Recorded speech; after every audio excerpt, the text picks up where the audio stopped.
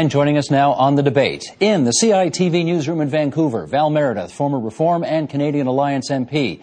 And with us here in the studio, Susan Delacourt, Ottawa Bureau Chief for the Toronto Star, Akash Maharaj, former National Policy Chair of the Liberal Party of Canada, and Robin Sears of the government relations firm Navigator Limited. Val, welcome to you out on the West Coast and to everybody here in Toronto.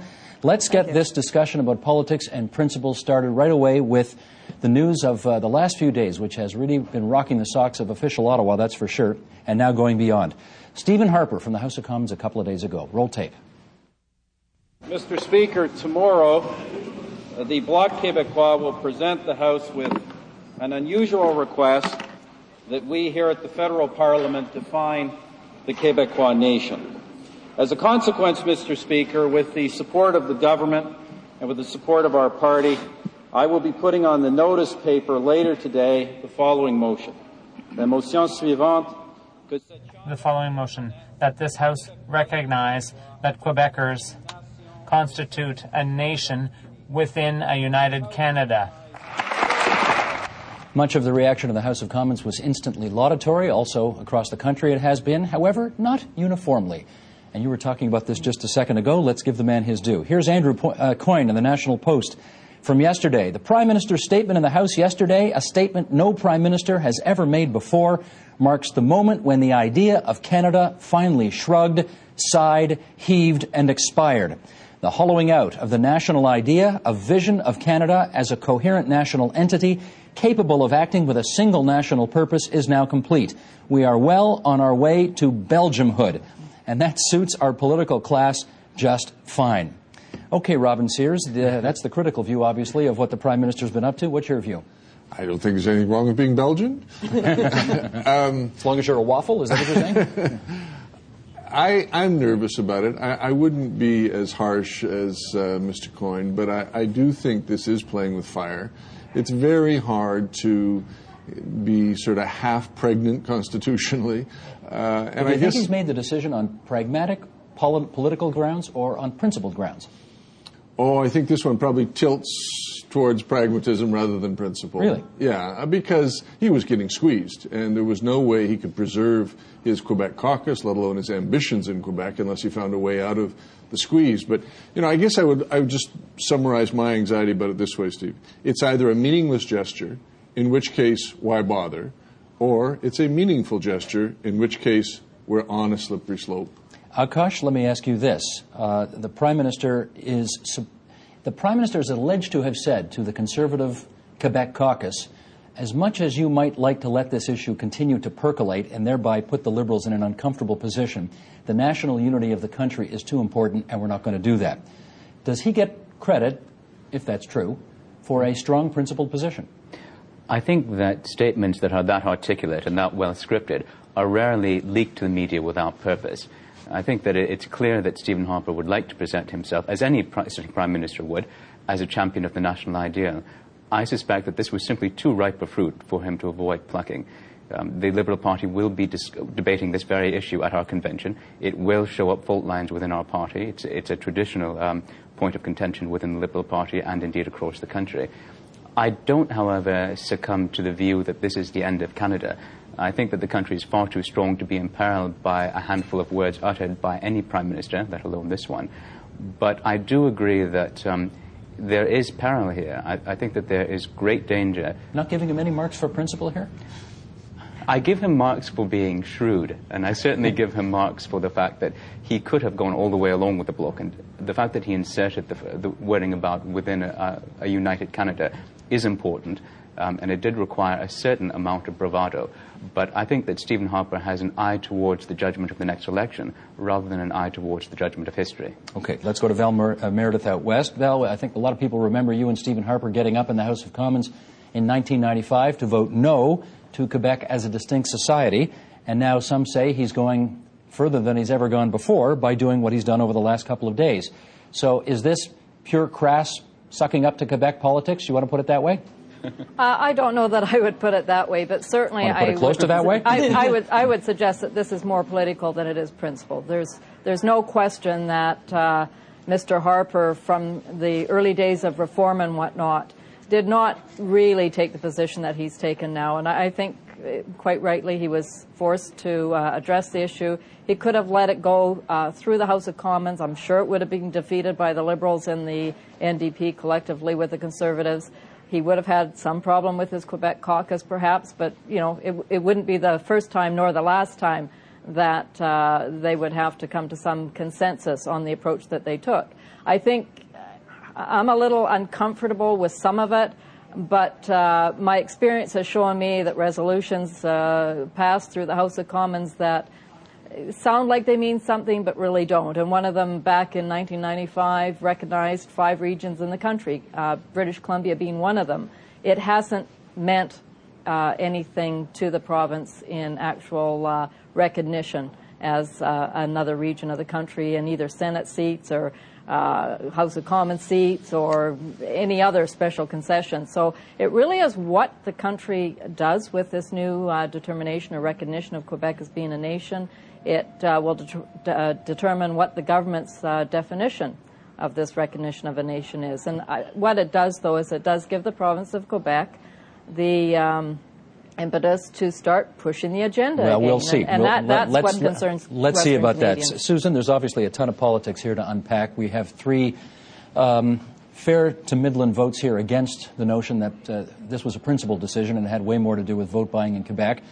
You've been listening, you've been reporting, you've been keeping your ear to the ground. Where are you on that? I actually, believe it or not, I can't believe I'm going to be arguing in favor of Mr. Harper as a principled. I think it was motivated by pragmatism. I've known Mr. Harper, as Val knows too, a long time. I think the distinction is important to make here that he didn't recognize Quebec as a nation, and our own headlines did that. He recognized Quebecers as a nation.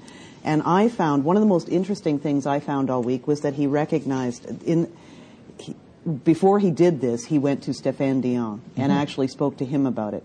And that shows that he was looking for a principled way to fight basically a pragmatic war of symbolism. Or to put one of his enemies inside the tent. And that could well be. He's not. I'm not alleging that. I'm just saying it's out there.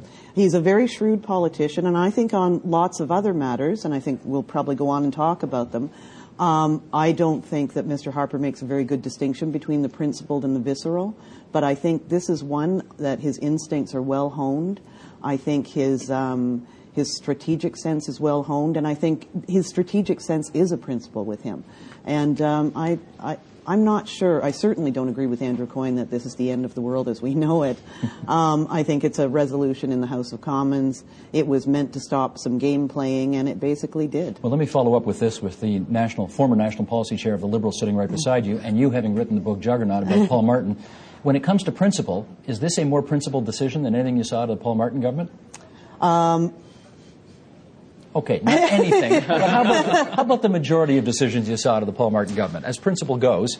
I'd like to parse principle even more than to. I think the gay rights, the same-sex marriage, was a very principled decision, but I don't think the argument was ever made on principle. Chrétien made it, though. Martin didn't make it. Yes, that's right. But we never heard that principled argument behind that, but I think it was a principled position to take. Okay. Let's take a look at another issue on foreign affairs, and this is what the Prime Minister had to say at the APEC summit in Vietnam last week when he was talking about having a discussion, rather, with the Chinese president. Michael, let's put this up for everybody to see. I think Canadians want us to promote our trade relations worldwide. We do that.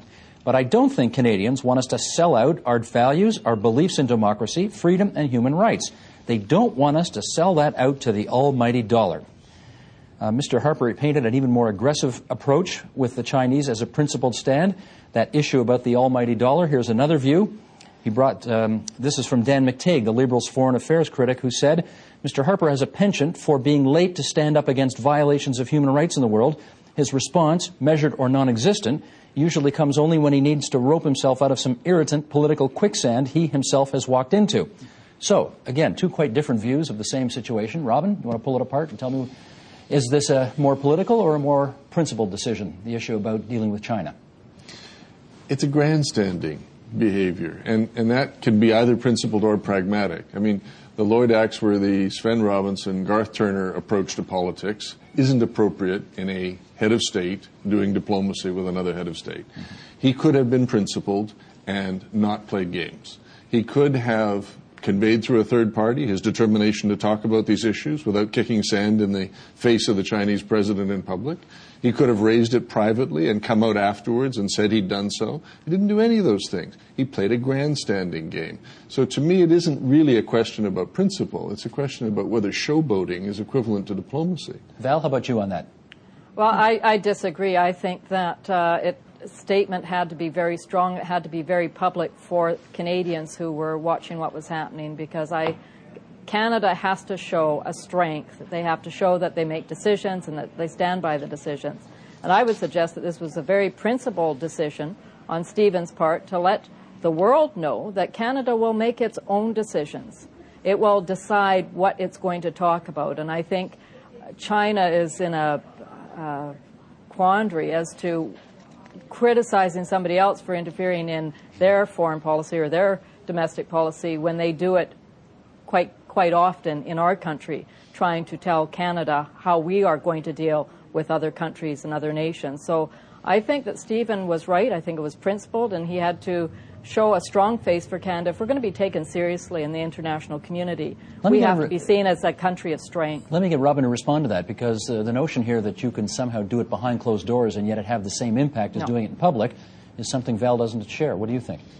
Can I quote Henry Kissinger here, who I think one should look to for guidance on issues like this? He made a very important comment at the time of the handover of Hong Kong, that he hopes that the statesmen of the 21st century do a much better job bringing a dissatisfied, emerging new power into the international system than the statesmen of the 20th century did bringing Germany in. Because if they fail, the 21st century will be as bloody and disastrous as the 20th. This is not a game we're playing here. We're trying to persuade a very sensitive, often hostile, face-oriented, 5,000-year-old culture to play according to the rules we all accept that big countries have to play by. Embarrassing them in public is not the way to do that. Akash? But that country also respects strength, and Canada in the past has not shown any strength in many situations with their foreign policy. And I think that other countries respect countries. They may not agree with the position they're taking, but at least if they understand that it's a position of strength and that it's a position of principle, they will at least respect the other country. And I don't know that Canada's had much of that in the last number of years. I have to say, I think that Stephen Harper's intervention was awkward and maladroit, and he could very well have said the same words after a meeting rather than before. But having said that, was his position a principled one? Yes, it was. Canada is, relatively speaking, a small economic power. Our ability to twist the arms of a state the size of China behind closed doors is limited. What we do have on the international sphere, in the international arena, is moral suasion. And in order to use that, that must be used publicly. I don't think that any Canadian Prime Minister could or should apologize for standing up for the defense of human rights, be it in Canada or abroad. Exactly. I could wish that he would follow his words up with meaningful actions and meaningful policies towards China.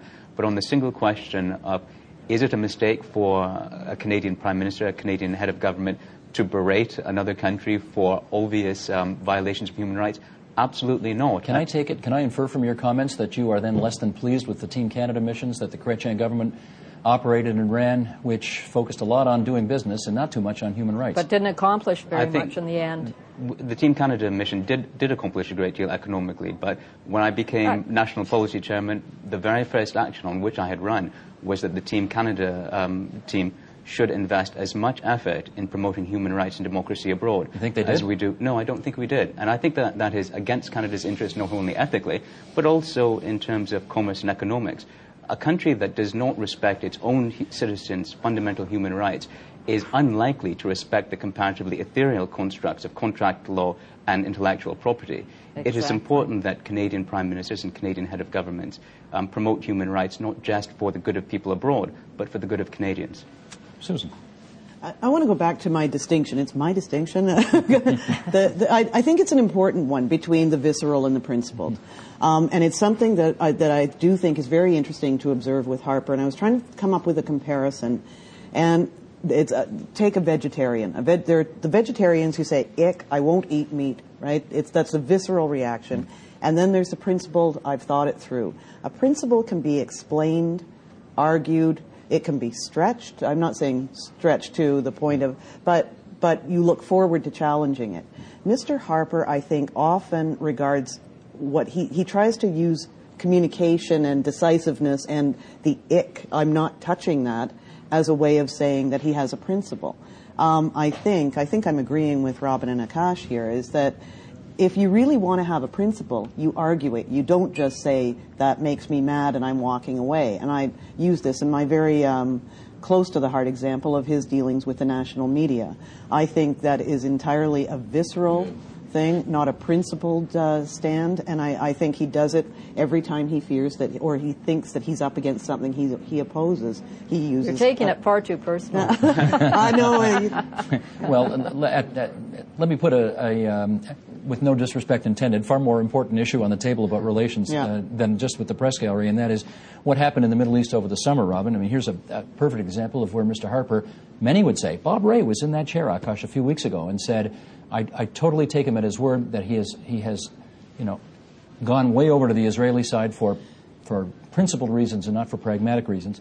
How about you on that? I mean, he changed the typically balanced position that Canada has taken on Middle East issues, he says, for very principled reasons. You think so?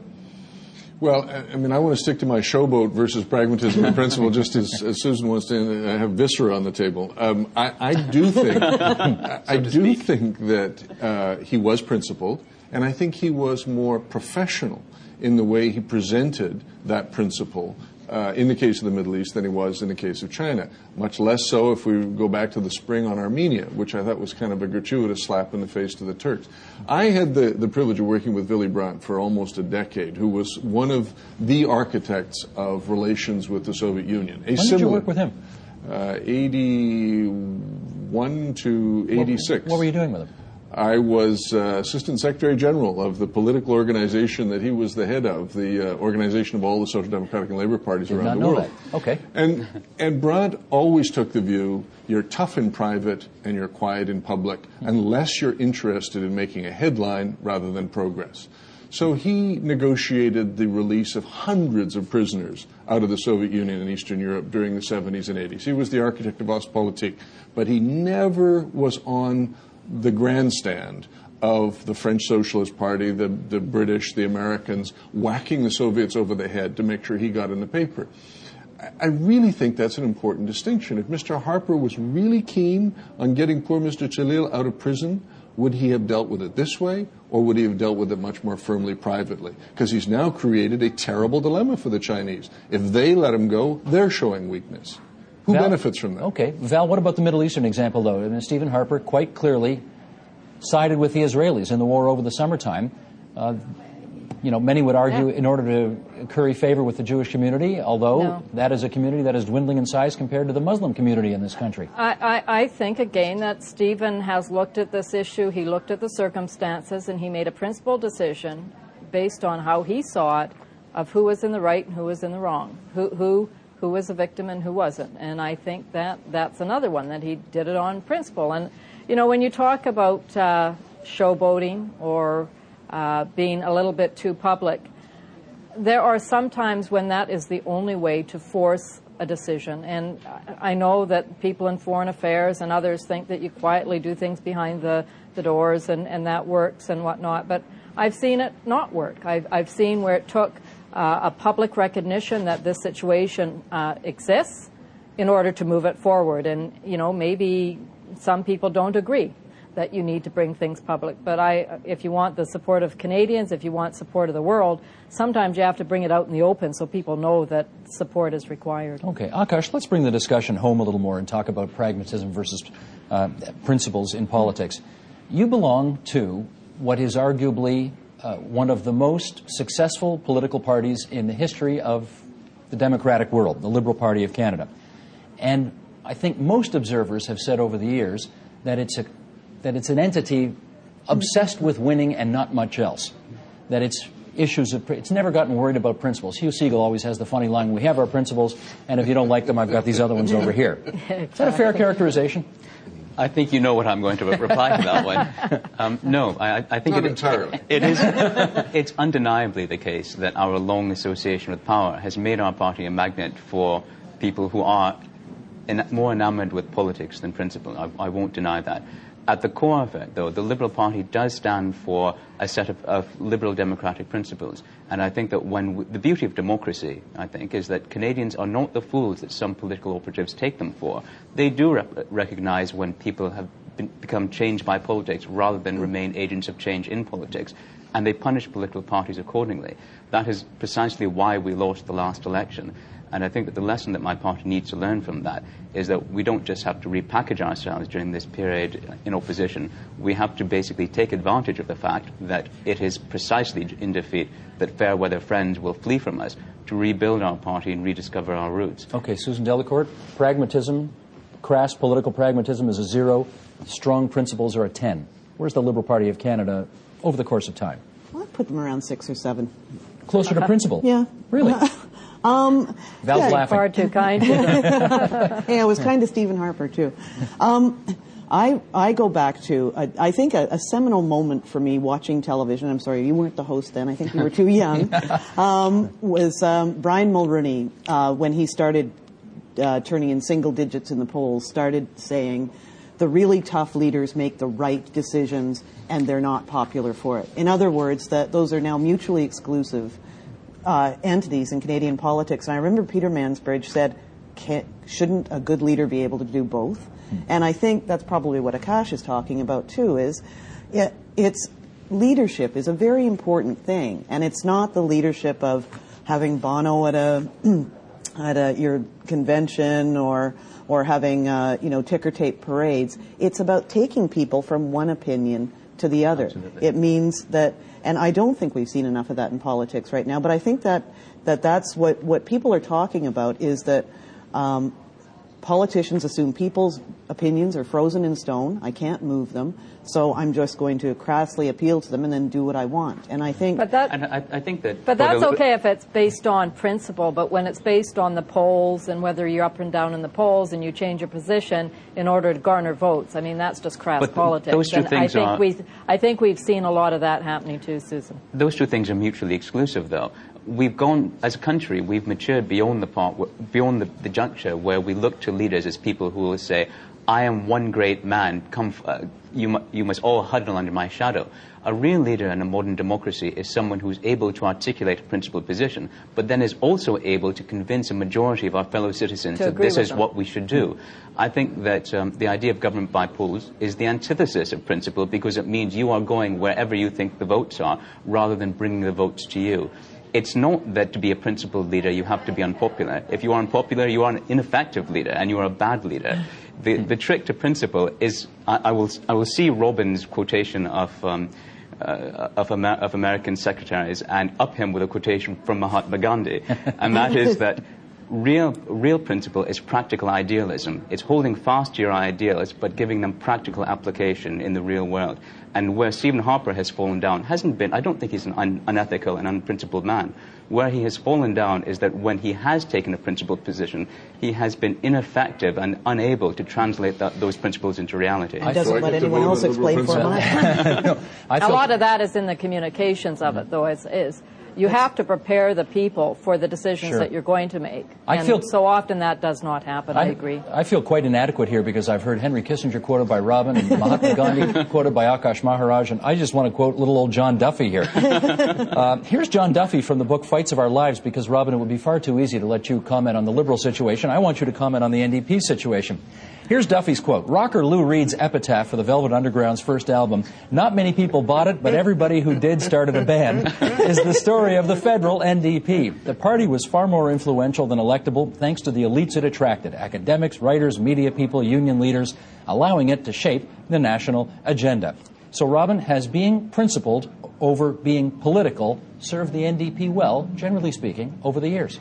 No. Well, only because their principles. That's for Robin. That's his party. He gets to answer that one first. When I was an active New Democrat, which I am no longer, that was for me a absolutely frustrating flashpoint, because I was of the school of social democracy that also believed the first job of a politician is get elected. The second job, get reelected. And if you don't do those two things, the rest you might as well do somewhere else other than in politics. So what I would call the Jerry Kaplan, Stephen Lewis approach to New Democratic strategy, be right and be defeated, never appealed to me. Be right, be defeated, but be influential. That's what they Sorry, say. Exactly. Sorry, join a church group, join an NGO. Yeah, the thing about the Liberal Party of Canada, which I am not often caught in public saying enthusiastically, is they understand you got to get elected. And if you're elected and you do good stuff, you'll get reelected. You do bad stuff, you get defeated. New Democrats and Tories fail to understand that initiating challenge for politics too often. Val, how about you on that? Well, I just think that the NDP have led us into discussions that we needed to have as a nation. And they have affected change without being in power. And I'm of the saying that we should probably get elected so that we can actually implement those ideas. But they've been very successful over the years. What was the lesson for you in influencing issues that Canadians concern themselves, the environment, social issues? They've been very effective. Healthcare is the number one that comes to everybody's mind. But healthcare. What was the lesson for you? I don't agree with their position, and most Canadians don't. Let me give you a follow-up, though, Val. What was the lesson you learned from your experience being a Reform MP? You guys came to Ottawa, bright-eyed, bushy-tailed, very idealistic, thinking that you could change the world and the system. And many people would argue that before long, the pragmatism got in the way and you kind of lost your souls. Well, and I think that's quite true. When we started the Reform Party, there was a sunset clause, a 10-year sunset clause. We were going to effect change without ever trying to be in power. And over a period of time, that changed in conventions when people saw that we could maybe become the government, and we did lose. We did lose a little bit of our principled focus on what needs to be done as we saw it, same way the NDP did it. So there was a transition that took place, joining with the Canadian Alliance and then with the Conservative Party to put ourselves in the position we're in today, to be government so that you can actually affect change along the ideas. Have some of the principled ideas fallen aside? Sure they have. There's no question they have. Quick word from Susan Delacourt here on this. Can I just go back to the NDP example? Sure. I think there's a very interesting case study, laboratory study going on right now in Ottawa, and it's Jack Layton tactically siding with the Conservatives, which is against every one of the NDP's principles, and trying to manage that whole debate could fill another whole show of this on what kind of pretzels they have to bend themselves into to be principled opposition, but to be tactically with the Conservatives. And every day there's a new iteration to that. Right. Let's move into the remaining moments of our program here with this. Why don't we call it the Susan Delacourt section of our debate? Why can't we do both, as you suggested earlier in the program? Pragmatic politics or principled politics, why can't we do both? And Val, you'll like this. I'm going to quote Preston Manning here. If indifference or moral relativism blinds us to the necessity of moral standards on which to base political choices, we are in danger of making fundamental mistakes.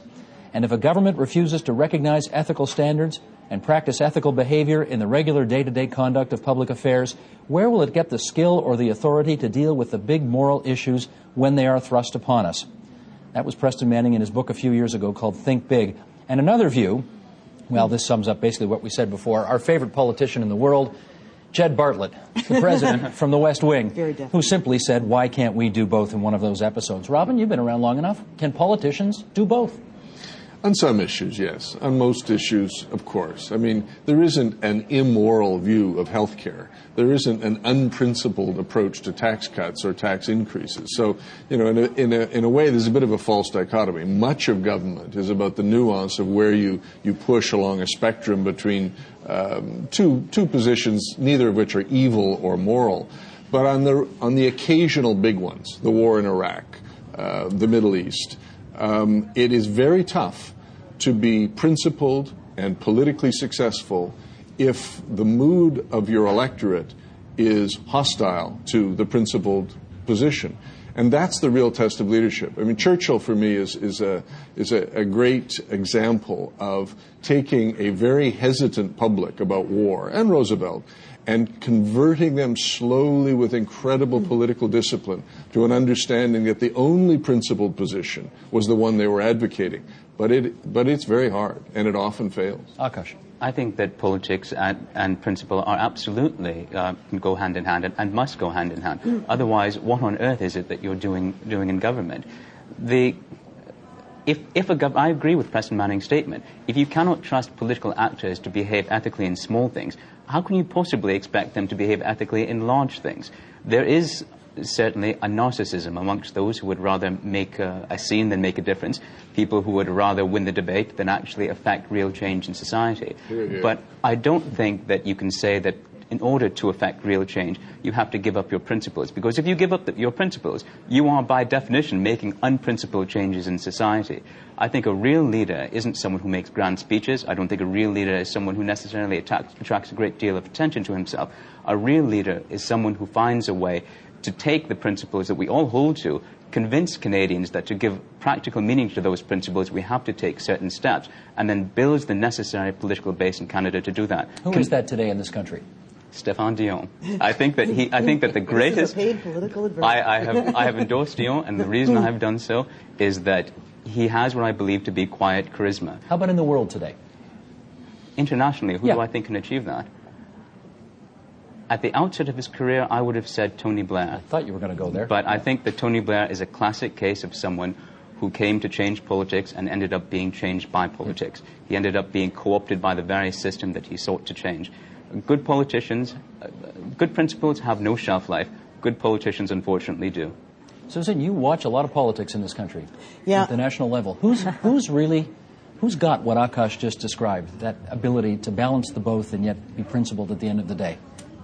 I don't see anybody at the moment. I don't want to say that in a negative or dismal or dispiriting way. I just think that it's hard to see the positive in that statement. No, but anyway. I think, okay, let's say there's a lot of them for who there's the potential. But what I do see in Ottawa, and have since, I've been there 19 years now, what I have seen is far too many communications consultants, and I know everybody's going to say but I watch a whole bunch of people trying to teach politicians how to look like they have conviction instead of having conviction consultants. It would be great if someone had coached Paul Martin or Brian Mulroney in how to communicate your conviction rather than here's how to look like you have one.